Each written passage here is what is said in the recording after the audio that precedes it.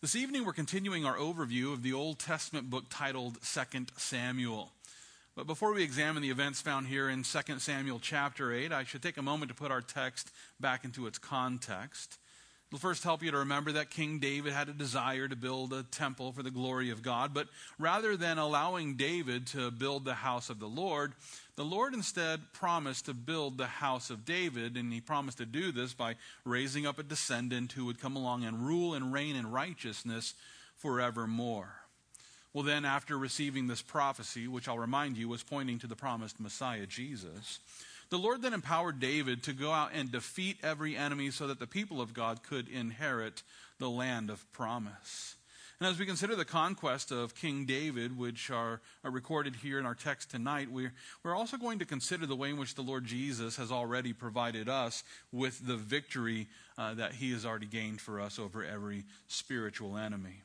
Well, with this as our focus, let's turn our attention now to the events which unfold here in 2 Samuel chapter 8. If you would, look with me, beginning there at verse 1. Here we read, "After this it came to pass that David attacked the Philistines and subdued them. And David took Metheg-Ammah from the hand of the Philistines. Then he defeated Moab, forcing them down to the ground. He measured them off with a line. With 2 lines he measured off those to be put to death, and with 1 full line those to be kept alive. So the Moabites became David's servants and brought tribute." Now, here in the opening verses of our text tonight, we find King David. He's attacking the enemies of Israel who are dwelling on either side of Israel's territory. The Philistines were occupying the land between the territory of Judah and the Mediterranean Sea, while the Moabites were occupying the land which was just on the east side of the Dead Sea. I should also point out that the Hebrew word that's translated attacked here might be better rendered defeated, or you might even say conquered. Therefore, David was defeating and he was conquering the Philistines and the Moabites who were occupying the land that the Lord God had given to his people. He's basically defeating and conquering those who were living to the south and east and the south and west of Israel. And not only that, but we also find King David conquering the land to the north of Israel's territory. As a matter of fact, if you would look with me here beginning at verse 3, here we learn that David also defeated Hadadezer, the son of Rehob, king of Zobah, as he went to recover his territory at the river Euphrates. David took from him 1,000 chariots, 700 horsemen, and 20,000 foot soldiers. Also, David hamstrung all the chariot horses, except that he spared enough of them for 100 chariots. Now, here in these verses, we find King David. He's now traveling northward in order to conquer the land all the way up to the Euphrates River. And as he moved north of Israel's territory, he met a man named Hadadezer, who was the king of a place called Zobah. And it'll help us to understand that Zobah was actually a kingdom which was located within the borders of another kingdom called Syria. Therefore, Hadadezer was a king who ruled over one part of this, what seems to be a segregated Syrian kingdom. I should also point out that the Hebrew word translated defeated, well, it's the same word that's found back in verses 1 and 2. With that being the case, we can see then that King David was conquering Hadadezer, the king of Zobah. As a result, the Syrians, well, they saw it was in their best interest to help the king of Zobah defend all of this land against the attacks of King David. And yet what they failed to understand is that the Lord was actually giving their land into the hands of Israel. And with this in mind, if you would look with me beginning at verse 5, here we read, "When the Syrians of Damascus came to help Hadadezer, king of Zobah, David killed 22,000 of the Syrians. Then David put garrisons in Syria of Damascus, and the Syrians became David's servants and brought tribute. So the Lord preserved David wherever he went." Now, here in these verses, we find the Syrians, they're leaving their city of Damascus in order to assist the king of Zobah. But rather than defeating the armies of Israel, we learn that the Lord preserved David by helping him to then subdue and then also subjugate the land of Syria. We also learn that David built garrisons in Syria of Damascus, which is to say that he built military outposts there in that area so that he could continue to govern this land which was occupied by the Syrians. Now, in light of these victories, it's important for us to understand that when we learn that the Lord was preserving David, that word translated preserved, it refers to the liberation and the salvation which comes from military victory. I know what you probably thought when we read it, that he was being preserved like such delicious jam, but that's not the kind of preserves we're talking about here. No, he's being liberated and he's being saved from his enemies. He's being granted every military victory. And it's for this reason that the scholars who gave us the New Living Translation, they render verse 6 like this. Then he placed several army garrisons in Damascus, the Aramean capital, and the Arameans became David's subjects and paid him tribute money. So the Lord made David victorious wherever he went. That's the translation of the word preserved. The Lord made him victorious in battle wherever he went. And based on this, we can see then that the Lord was preserving King David by giving him the victory over all of Israel's enemies. And what this also means is that the Lord was the one who was enabling King David to conquer all of these lands. It's in similar fashion, and yet in a spiritual way, that I believe the Lord is providing every believer with the spiritual victory over every enemy. As we set out to accomplish his holy will, he preserves us by giving us the victory. And in order to prove my point, hold your place here in the book of 2 Samuel and turn with me to Romans chapter 8, where we find the Apostle Paul. He's encouraging the Christians in Rome by helping them to understand that those who trust in the Lord Jesus Christ, well, we're already victorious. As you make your way to Romans 8, I want to take a moment to remind you that David, he wasn't a king who was just sitting at home waiting for the Lord to just deliver all of this land on his doorstep. David wasn't just sitting there waiting for the Lord to go out and fight these battles. While just, allowing the Lord to go out and do this without him. No, instead, David was the tip of the spear as he led the armies of Israel into battle. He was leading his army against all of these enemies. And in light of this, it's crucial for every Christian to understand that the born-again believer has to engage in the battle. We have to engage in the spiritual battle. We have to be fighting the good fight of faith in order to experience the victory which already belongs to those who trust in Jesus Christ. Now, with this as our focus, if you would look with me there at Romans chapter 8, I want to draw your attention to verse 33, where Paul asks, who shall bring a charge against God's elect? It is God who justifies. Who is he who condemns? It is Christ who died, and furthermore is also risen, who is even at the right hand of God, who also makes intercession for us. Who shall separate us from the love of Christ? Shall tribulation, or distress, or persecution, or famine, or nakedness, or peril, or sword? As it is written, for your sake we are killed all day long. We are accounted as sheep for the slaughter. And yet in all these things we are more than conquerors through him who loved us. We're not just conquerors, we're more than conquerors through Jesus Christ who loves us. Listen, there isn't one enemy who is able to defeat the disciple of Christ who is setting out to live according to his will. And the reason why is due to the fact that we're more than conquerors through Christ Jesus who loves us. Now, most people see death as the final defeat, and it's sad to say that there are many materialists, many naturalists, atheists who don't believe in any sort of afterlife. They think that, once we're dead, we're just worm dirt, right? And so they see death as just this final defeat, the end of their life. But Paul here assures us that death is actually a victory for the Christian. Death is not the defeat of the Christian, but rather it's just further victory for us. And the reason why is because death is the doorway that leads us into the loving arms of the Lord.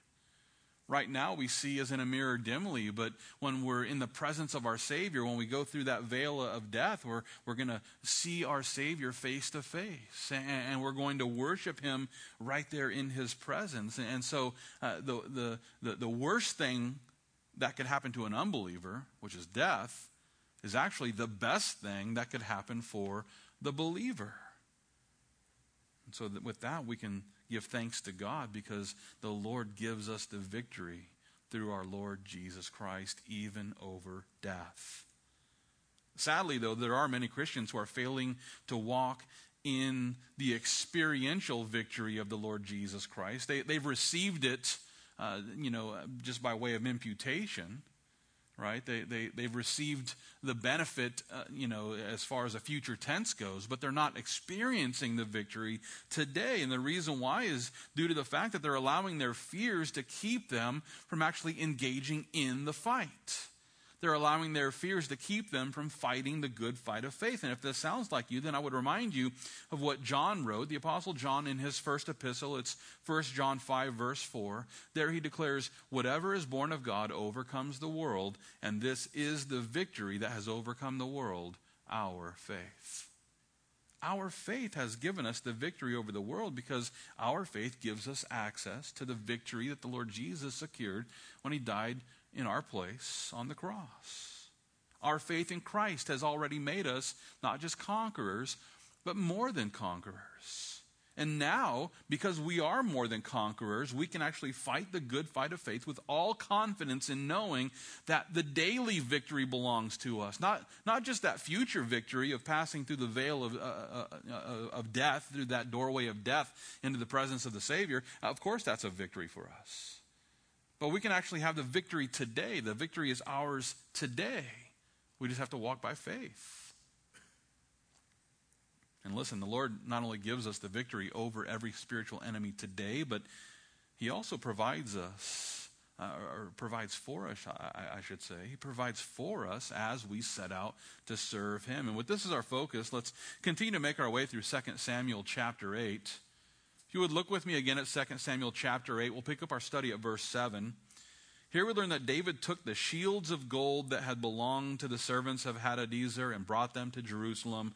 Also from Betah and from Berothai, cities of Hadadezer, King David took large amounts of bronze. When Toi, king of Hamath, heard that David had defeated all the army of Hadadezer, then Toi sent Joram, his son, to King David to greet him and bless him because he had fought against Hadadezer and defeated him, for Hadadezer had been at war with Toi. And Joram brought with him articles of silver, articles of gold, and articles of bronze. Now, here in these verses, we find this list of items that David was not only acquiring from the enemies that he had defeated, but now he's finding himself making friends with the enemies of his enemy. And so we see David just acquiring more wealth as he goes out conquering. David acquired great wealth, which included a lot of gold. We find a lot of bronze here and a lot of silver. Based on this, we can see then that the Lord was actually providing for David and his men as they spent their time serving the Lord. And in similar fashion, I believe that the Lord also provides for those who set out to serve our Savior each and every day. And in order to prove my point, hold your place here in the book of 2 Samuel. And let's make our way now to Matthew chapter 6, where we find the Lord. He's challenging those who become concerned about their financial situation. They begin to worry about, are we going to have enough food tomorrow? Are we going to have a house tomorrow? And he's encouraging those who have these sorts of worries to put their focus straight. And as you're making your way there to the 6th chapter of Matthew's gospel account, I want to take a moment to quell the concerns of those who hide their faith from their co-workers, and the reason why is due to the fact that they're afraid of losing their job. So many Christians have this mindset that, if they show up to work and they share their faith with their co-workers, or they're outspoken about their Christian faith, that they're eventually going to get fired. And if they get fired, then they're going to kick out of their house and they're going to live on the streets. And then it's just going to be this downward spiral. And this is just like this huge fear in the lives of so many Christians. If this sounds like you, I would encourage you to realize that the Lord is the one who provides for us. We might look at our boss as the one who signs the paycheck, and therefore he's or she's the provider. And yet I would just remind you that the Lord is the one who provides for us, ultimately. As a matter of fact, look with me there at Matthew chapter 6. We'll begin reading at verse 19. Here the Lord Jesus declares, "Do not lay up for yourselves treasures on earth where moth and rust destroy and where thieves break in and steal, but lay up for yourselves treasures in heaven where neither moth nor rust destroys and where thieves do not break in and steal. For where your treasure is, there your heart will be also. The lamp of the body is the eye. If therefore your eye is good, your whole body will be full of light. But if your eye is bad, your whole body will be full of darkness. If therefore the light that is in you is darkness, how great is that darkness? No one can serve two masters, for either he will hate the one and love the other, or else he will be loyal to the one and despise the other. You cannot serve God and mammon, or money. Therefore I say to you, do not worry about your life, what you will eat or what you will drink, nor about your body, what you will put on. Is not life more than food, and the body more than clothing? Look at the birds of the air, for they neither sow nor reap nor gather into barns, yet your heavenly Father feeds them. Are you not of more value than they? Which of you by worrying can add 1 cubit to his stature? So why do you worry about clothing? Consider the lilies of the field, how they grow. They neither toil nor spin. And yet I say to you that even Solomon in all his glory was not arrayed like one of these. Now if God so clothes the grass of the field, which today is and tomorrow is thrown into the oven, will he not much more clothe you, O you of little faith? Therefore, do not worry, saying, what shall we eat, or what shall we drink, or what shall we wear? For after all these things the Gentiles seek. For your heavenly Father knows that you need all these things, but seek first the kingdom of God and his righteousness, and all these things shall be added to you. Therefore, do not worry about tomorrow, for tomorrow will worry about its own things. Sufficient for the day is its own trouble. Now, here in these verses, we find the Lord Jesus. He's promising provision to those who simply dedicate their lives to the Lord. He is promising provision for those who will seek first the kingdom of God and his righteousness. And with that being the case, listen, the Christian who is hiding their faith from their coworkers for fear of losing their job and ending up on the streets, you just got to stop worrying about your paycheck and instead start asking the Lord, how should I serve you in the workplace? How should we serve the Lord in the workplace? Now, don't get me wrong, because I'm not suggesting that it's okay for the Christian employee to allow their evangelistic endeavors to keep them from doing a good job, because that sometimes happens. There are some Christians who get fired, and it's not because they're evangelizing people at work, but rather because they're not doing their job, right? So, that does happen. I'm not talking about that. I'm talking about the Christian who, for fear of losing the job, decides to just be quiet about their faith. Listen, the Lord is the one who provides for us. Therefore, it only makes sense that we seek first the kingdom of God and his righteousness. And as we do, the Lord is going to help us to become the best employees possible, while simultaneously showing us every opportunity to be a witness for him. The Lord is going to help us to see all of the opportunities that are before us and the reason he actually has us in the workplace. Not only that, but I would also encourage every Christian to take courage in knowing that you can actually tell your employer that you can't work on Sundays and that you can't work on Wednesdays, and the reason why is because you go to church. So many times I hear Christians say, well, I got to work this Wednesday. I got to work this Sunday. It's like, go tell your boss you can't work because you go to church. Well, what if they fire me? Well, what if they fire you? Maybe that's not the job you're supposed to be at. Maybe the Lord has something so much better for you. I'm just saying, let's stop living by fear and start walking by faith. And as we walk by faith, let's seek first the kingdom of God and his righteousness. And if we do that, then we can know for certain that he is going to provide us with everything else. He's going to add unto us everything that we need. In this way, we fight the good fight of faith by trusting in the Lord to provide us with everything we need, including gainful employment. At the same time, the believer who seeks first the kingdom of God and his righteousness, well, they become a disciple who realizes the importance of dedicating our wealth for the glory of God. And in order to explain what I'm saying, let's turn back to 2 Samuel chapter 8. I want to pick up our study there at verse 11, because here we learn that King David also dedicated these to the Lord, along with the silver and gold that he had dedicated from all the nations which he had subdued, from Syria, from Moab, from the people of Ammon, from the Philistines, from Amalek, and from the spoil of Hadadezer, the son of Rehob, king of Zobah. And here in these verses we learn that King David received tribute from all of the different kingdoms that he had conquered. But rather than seeing these riches as his own personal bank account, rather than seeing this as his own personal wealth, King David realized that the Lord was the one who had given him the victory over every enemy. It's for this reason that I believe David decided to dedicate all of this gold and silver and bronze to the Lord. Now, it'll help us to understand that the word dedicated, which is found there in verse 11, it's actually translated from a Hebrew word which speaks of consecration, sanctification, and even preparation. That being the case, it seems to me here that David was actually setting aside these riches for the glory of God, for the consecration, for the sanctification, and for the preparation. But for what? Well, remember, in our chapter last week, we saw that David had a passion and a desire for building a temple.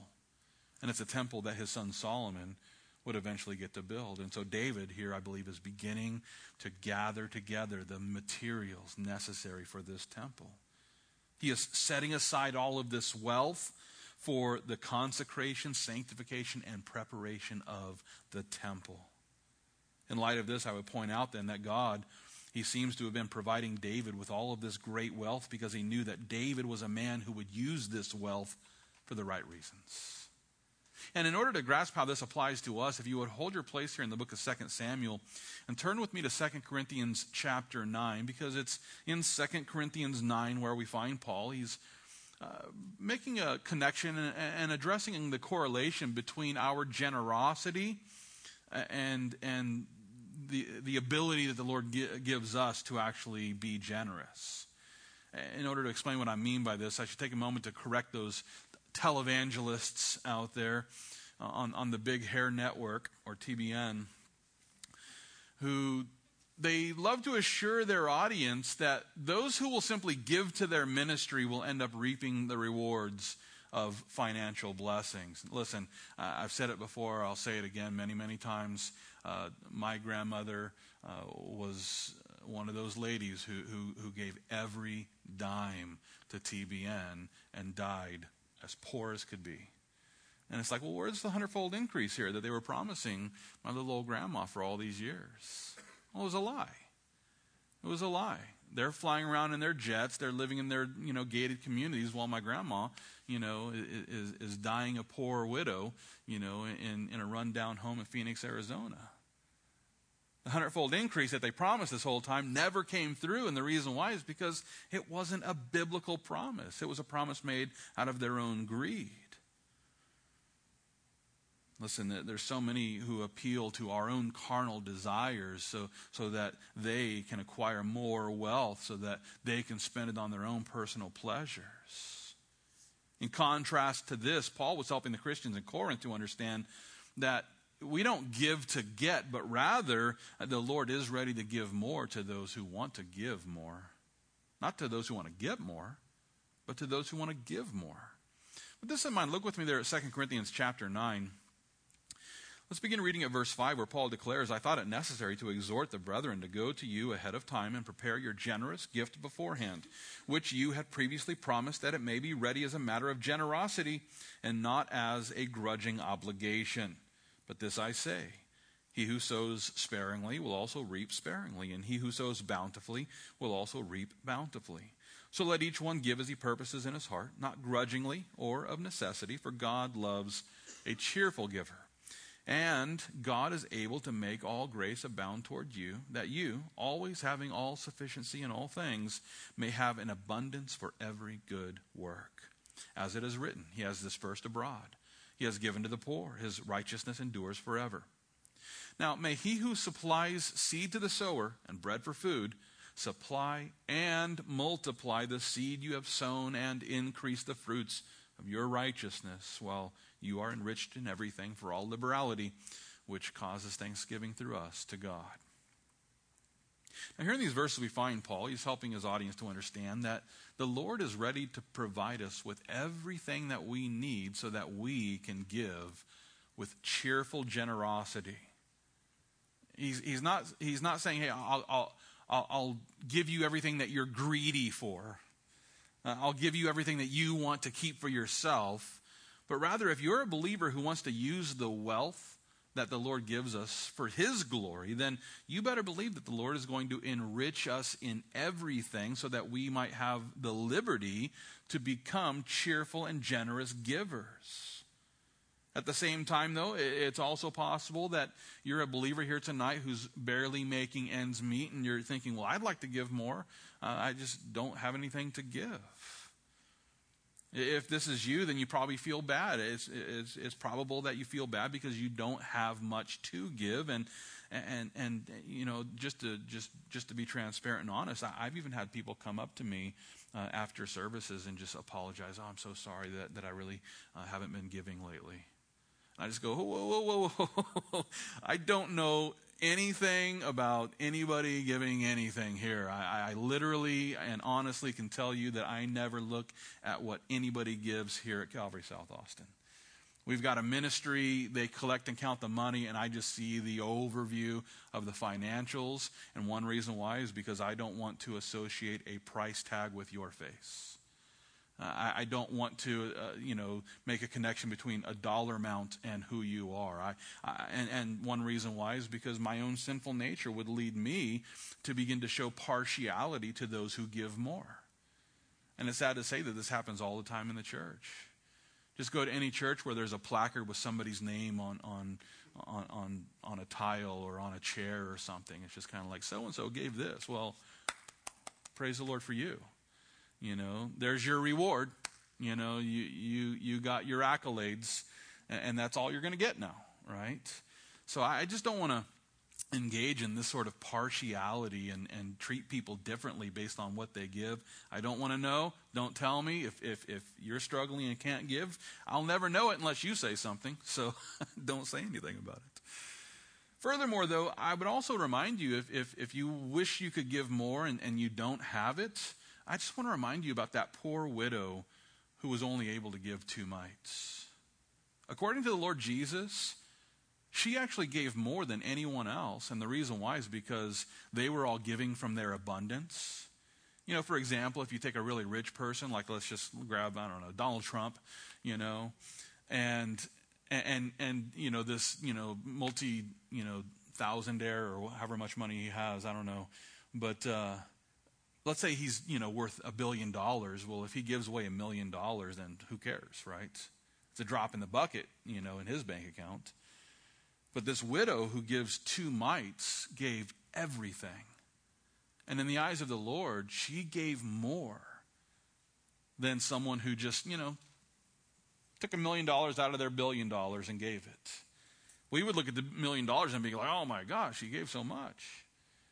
But the Lord saw the heart of that little widow who gave everything and said, she gave more. She gave more. Listen, the Lord loves a cheerful giver. Not a proud giver, not a boastful giver, not someone who toots their own horn and gets the plaque on the chair. And the Lord loves a cheerful giver, regardless of what the gift is. I would also point out that your gift, regardless of the size, becomes a blessing to others. And the reason why is because, according to Paul here, God is able to supply and multiply. I love that word, multiply, especially when it comes to money. God is able to not only supply, but multiply the seed that we have sown. So let's talk about that little widow again. She gave 2 mites, but God took that and multiplied it. How so? Well, aren't we blessed by her story tonight?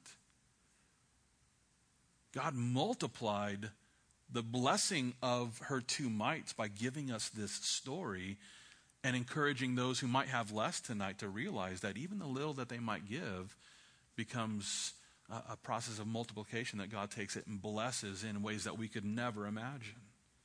God is able to supply and multiply the seed that we have sown, which will then increase the fruits of our own righteousness.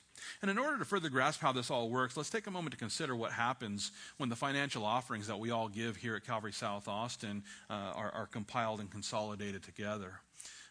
You as an individual might not be able to give a great deal of money, and yet we together are able to pool our resources and consolidate our cash so that we can use it together for the glory of God. Individually, we might not all have a whole lot of money, but together we're able to take it and use it for the glory of God in a way that is just incredible. Just to give you guys a few examples, we take the money that comes in through the offerings and we pay the rent on this building. Nobody just gives us this building, right? We pay rent every month. And the money that ends up in that box back there, we take that money, we pay the rent so that we have a place to worship together. We buy necessities like toilet paper. That's something that you're hoping will be here sometimes, right? Also electricity, not to mention, the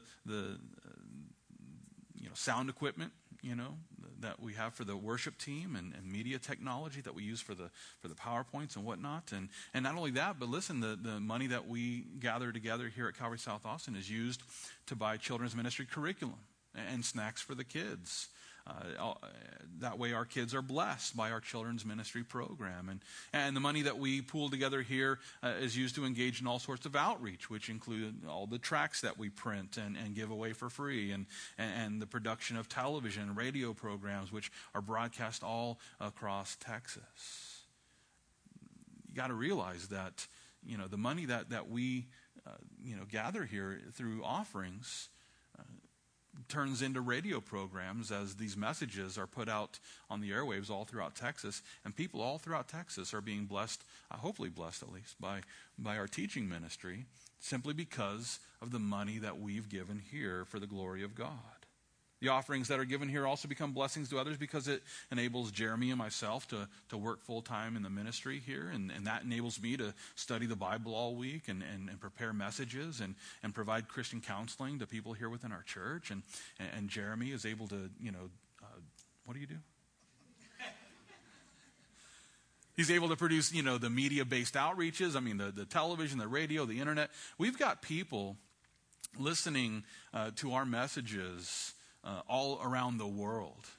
When we look at the numbers of where people are downloading messages from, whether it's YouTube or the website, there's people all over the world being blessed by the ministry that is happening here at our church. And all of that is made possible by the finances that the Lord is bringing to our church through each individual that is giving. And so praise the Lord for all of that, just to give you guys kind of a just real quick overview of how money gets used here at our church. And in light of all this, I just want to consider something that Jesus said in Luke chapter 6, verse 38. There he declares, "Give, and it will be given to you. Good measure, pressed down, shaken together, and running over will be put into your bosom. For with the same measure that you use, it will be measured back to you." I love that. The measure that you choose to use when you give your generous gifts, it's going to be measured right back to you. And that's not, a spanking. That's an encouragement. That's incredible to consider that the Lord is not going to be a debtor to anyone.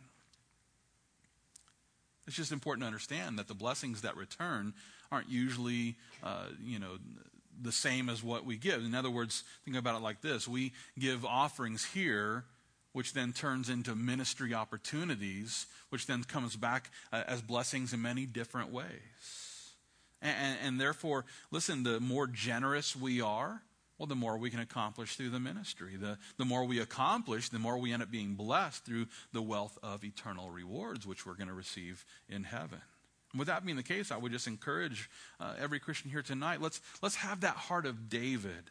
Because David, he gathered all this wealth. He got the bronze and the silver and the gold, and he looked at this and he didn't think, "Oh man, I'm banking now." No, he said, "Let's glorify God with this." That was the heart of David, and that's my encouragement to every Christian here tonight. Let's just have that heart where we look at the wealth that God provides us and we ask, how can we glorify God with this? Well, we also see that David ended up making a name for himself by serving in the Lord in the way that he did. And with this in mind, let's make our way back to 2 Samuel chapter 8. Let's pick up our study there at verse 13. Here we learn that David made himself a name when he returned from killing 18,000 Syrians in the valley of Salt. He also put garrisons in Edom. Throughout all Edom he put garrisons, and all the Edomites became David's servants. And the Lord preserved David wherever he went. So David reigned over all Israel, and David administered judgment and justice to all his people. Well, here in these verses, we find David continuing to leave this lasting impression upon the world, and he certainly has. And not only did he do this by conquering the Syrians there in the Valley of Salt, and not only did he do this by setting up garrisons there in the land of Edom, but he also made a name for himself in the way that he reigned over all Israel. In other words, David wasn't just some political figurehead, and he wasn't there just for his own glory, but instead he was there to reign as a reflection of the Lord. And he was a hands-on leader who was leading the people of God in the way that he felt the Lord was leading him to do it. For example, let's look again there in the middle of verse 15.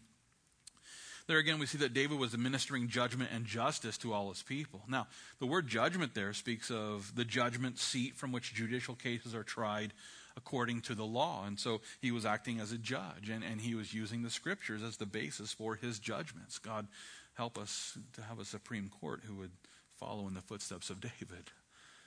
The word justice here also speaks of the punishment of the wicked as well as the vindication of the innocent. And would it be to God that we would have a judicial system here in America that would punish the wicked and vindicate the innocent? But regardless of what's happening here in America, David here was a king who was making sure that the judicial system of Israel was in line with the truths of God's word. And not only that, but he was also a king who understood the importance of delegating responsibilities to those who had shown themselves to be faithful. As a matter of fact, look with me there beginning at verse 16. Here we learn that Joab, the son of Zeruiah, was over the army. Jehoshaphat, the son of Ahulad, was recorder. Zadok, the son of Ahitub, and Ahimelech, the son of Abiathar, were the priests. Seraiah was the scribe. Benaiah, the son of Jehoiada, was over both the Cherethites and the Pelethites, and David's sons were chief ministers. Now, for more on these guys, I would just encourage you to go back and listen to my in-depth study of this text. It's there on our website. But for now, I just want to point out that King David was delegating these different responsibilities to a group of faithful men who could lead others into their roles and responsibilities. He was setting up a hierarchy of leadership so that Israel could function properly. And based on all of this, we can see then that David was a man who knew that he couldn't do it by himself. He knew that he was a man who needed help with the task of running the kingdom. And rather than just, being the, I can do it all, and it all falls apart, David recognized that delegation was an important part of being a good king. In the same way, our King of Kings, the Lord Jesus Christ, he understands the importance of delegation. If you go back and you look at the earthly ministry of the Lord Jesus Christ, the first thing that he does is what? He chooses 12 guys. He delegates. And he begins to lead, and birth the church through these 12 guys. And I believe that our King of Kings is still looking for faithful servants who will take up the cross and follow him by receiving delegated authority from him. Our King Jesus is still looking for those dedicated disciples who are willing to lay down their own lives, to set aside their own agenda so that we can commit ourselves to the wonderful work of the Lord. And with that being the case, I just want to conclude our study tonight by helping you to realize that the leaders of our church here at Calvary South Austin, they're serving the Lord with the same delegated authority that David had when he extended his authority to those who were helping him lead the nation of Israel. You see, it's the Lord who gave him the authority to delegate those positions out. And, not to toot my horn, but I know that the Lord has given me a similar authority to come in here and delegate positions of leadership to faithful men so that we can begin to have a hierarchy of leadership within our church so that it functions in the way that it should. And this is a great thing. This is a beautiful thing that the Lord has given us to do. Much like David's leaders who sought servants who could help them to accomplish their roles and responsibilities, I'm here to tell you that the leaders of our church are also looking for faithful believers who are ready to become servants of our Savior. Trust me when I tell you that the King of heaven and earth, he's calling every Christian to serve him. We are the servants of the Lord, which implies we're serving him. And if you are serving him, then I would just say, keep on keeping on. Don't grow weary in well-doing, but continue to serve the Lord, and you'll bear, you'll bear the fruit of that. You'll enjoy the benefits of it. But if you aren't serving, and listen, we encourage people to hang out for 6 months before they start serving just to understand the vision of our church and whatnot. But if you've been attending our church for more than 6 months and you're not serving it, I would encourage you, find a place to plug in. Become a functioning member of the kingdom of Christ by serving in the ministry here within our church. But now I recognize it's possible that you aren't serving because maybe you're afraid of failing. It's a very common fear. It's a very common fear that keeps Christians from stepping up. Fear of failing. But if you allow your fear of failing to keep you from stepping up, then isn't that a failure in and of itself? Don't be afraid of failing. I'll tell you right now, you're going to fail. So there. Let's all get over it now. I'm going to fail. You're going to fail. We're all going to fail, right? The question isn't, are we going to serve God perfectly, but rather, are we going to be repentant when we do fail? That's the only question that we have to ask. And so if you're not serving because you're afraid of failing, then you are failing to serve. And if that's the case, if that's your fear, I just want to close by reminding you, nothing will separate us from the love of the Lord. Nothing. Not even failure in ministry. Nothing will separate us from the love of the Lord. Therefore, rather than allowing the fear of failure to keep you from serving our Savior, I just want to encourage you to walk by faith and to do this by remembering that we are already, Christian, more than conquerors through Christ Jesus who loves us. Let's pray.